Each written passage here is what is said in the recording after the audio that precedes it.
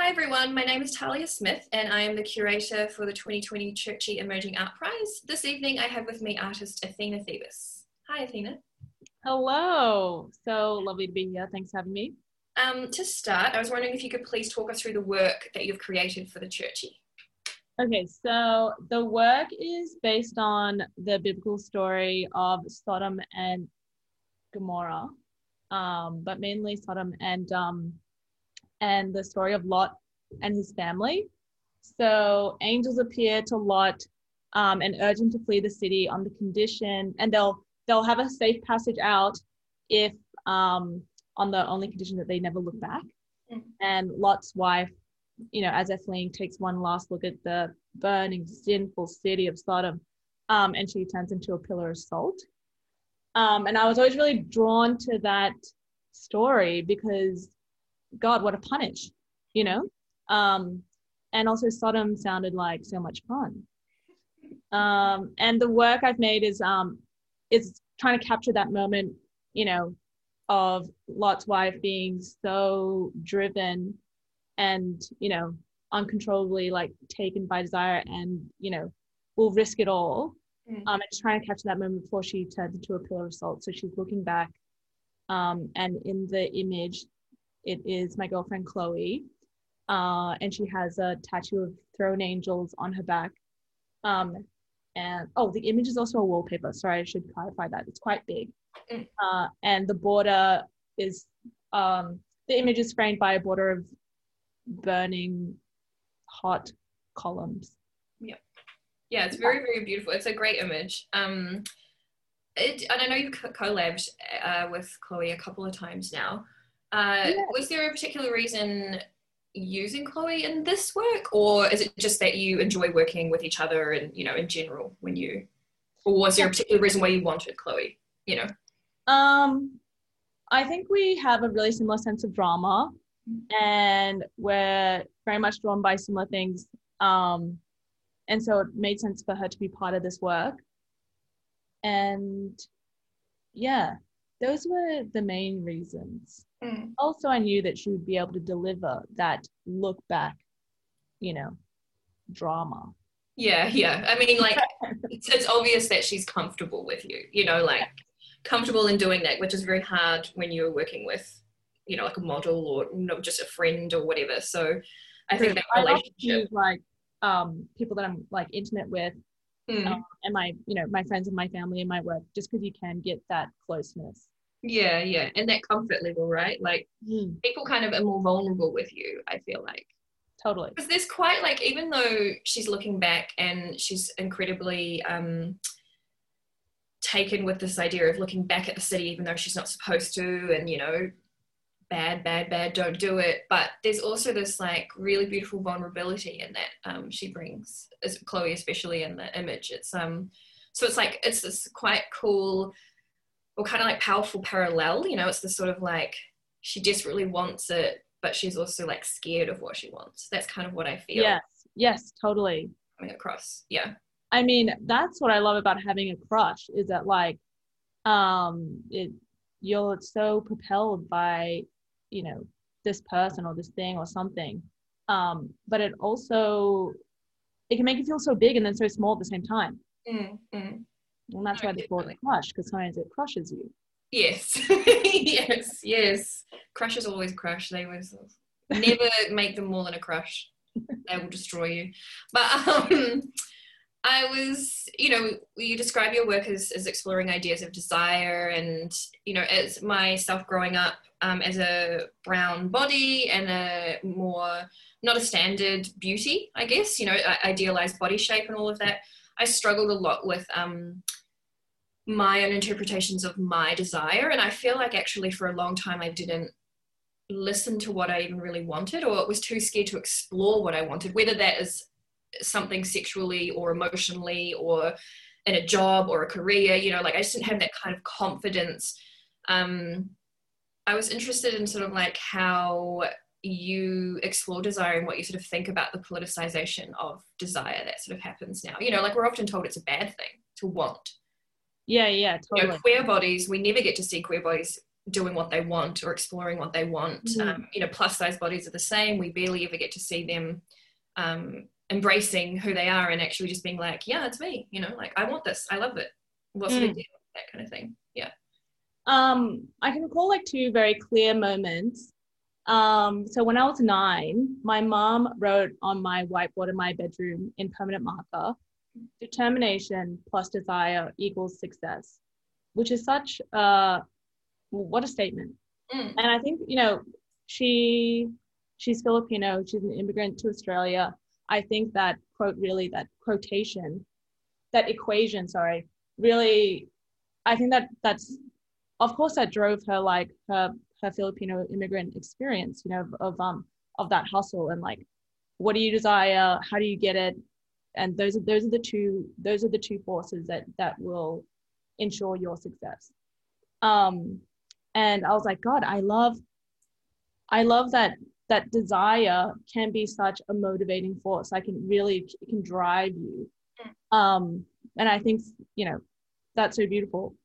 Also Stainy recently, about 2-3 years ago, she was like, don't ever be motivated by fear, guilt, or shame. And I was like, true. Those things do have a terrible motivating force, and they always motivate you to do something that you don't really want to do.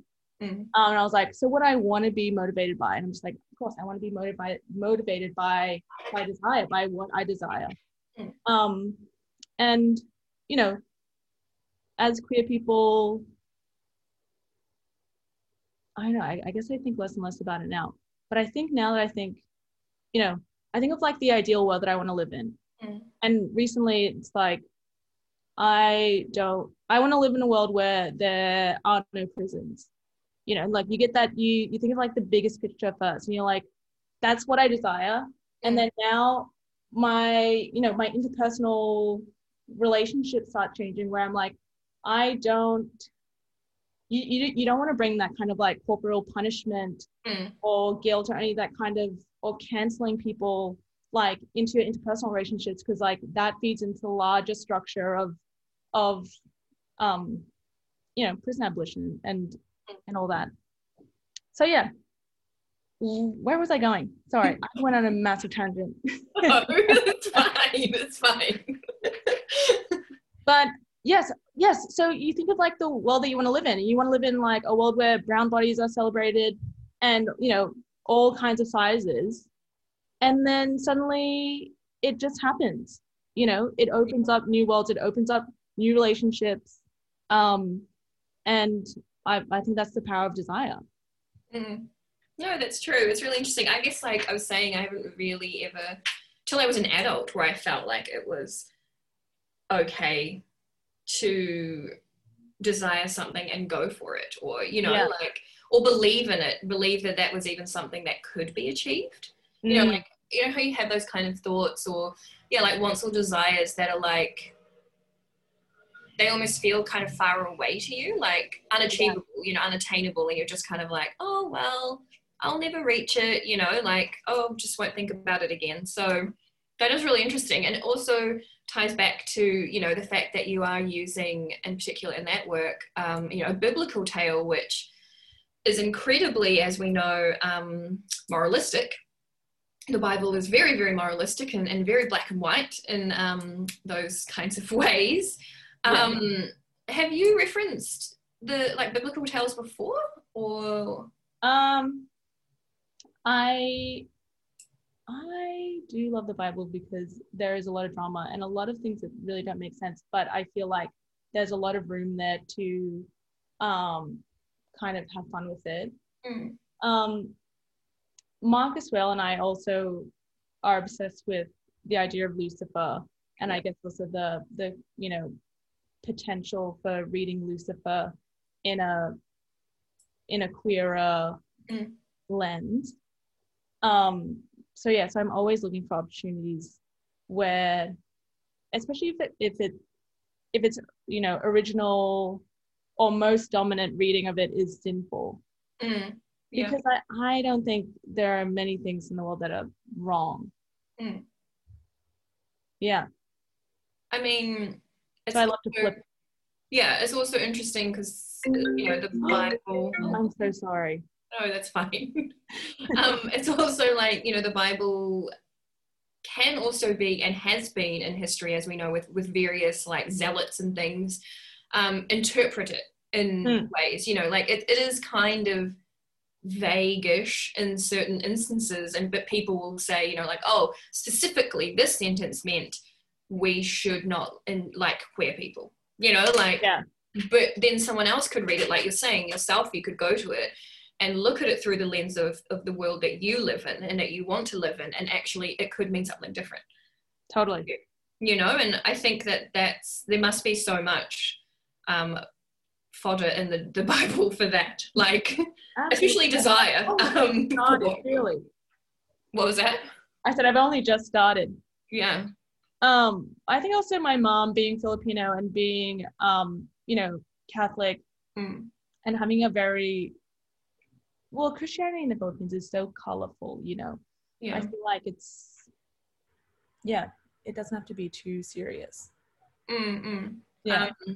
Yeah, I think that's very interesting in the context of the prize also, and just in the context of, again, the school and also just the world in general, you know, like everyone's exploring different issues in their works in the show, and I think that like there shouldn't be things we shouldn't touch on, you know, like and I like that you just winged it. That was great. And it's up. I didn't even realize that there would be an issue with it. Oh no, I don't think they had an issue. I was just like, oh yeah, like in my head, like none of us actually said anything, and none of them to me. But I was like, oh, I love it, like getting my popcorn to see people say it. And I guess I also wanted to ask that you employ a lot of different mediums in your work. You know, you've had a lot of installations, there's been neon, there's been like hanging works, like images, vinyl, wallpapers, things like that. But often I do feel like in most of your work, there's at least an image, you know, whether it's still or moving. And I was wondering, is there a reason why you're drawn to the image? Oh, I think that's just definitely the most interesting, you know, thing about life and art. Is like people and relationships, and yeah, that's what I want to see. I just want to see like bodies, and all kinds of bodies, and yeah, that's the most compelling story to me. Yeah. Can you give us any, like, what are you working on? What am I working on right now? Yeah. I am studying another leather piece. Oh, cool. This time actually no images of people, but an image of a daisy in flames. I'm kind of like making a new body of work that's like, well, on this desire tangent, but yeah, just trying to take it to the edges and in using different mediums. Yeah. Oh, it sounds very beautiful. Yeah, it's a little daisy wilting in flames. Oh wow, that's that's a very powerful image, as we would say. Something a little bit naughty about that, you know. Daisy's very pure. It's on fire.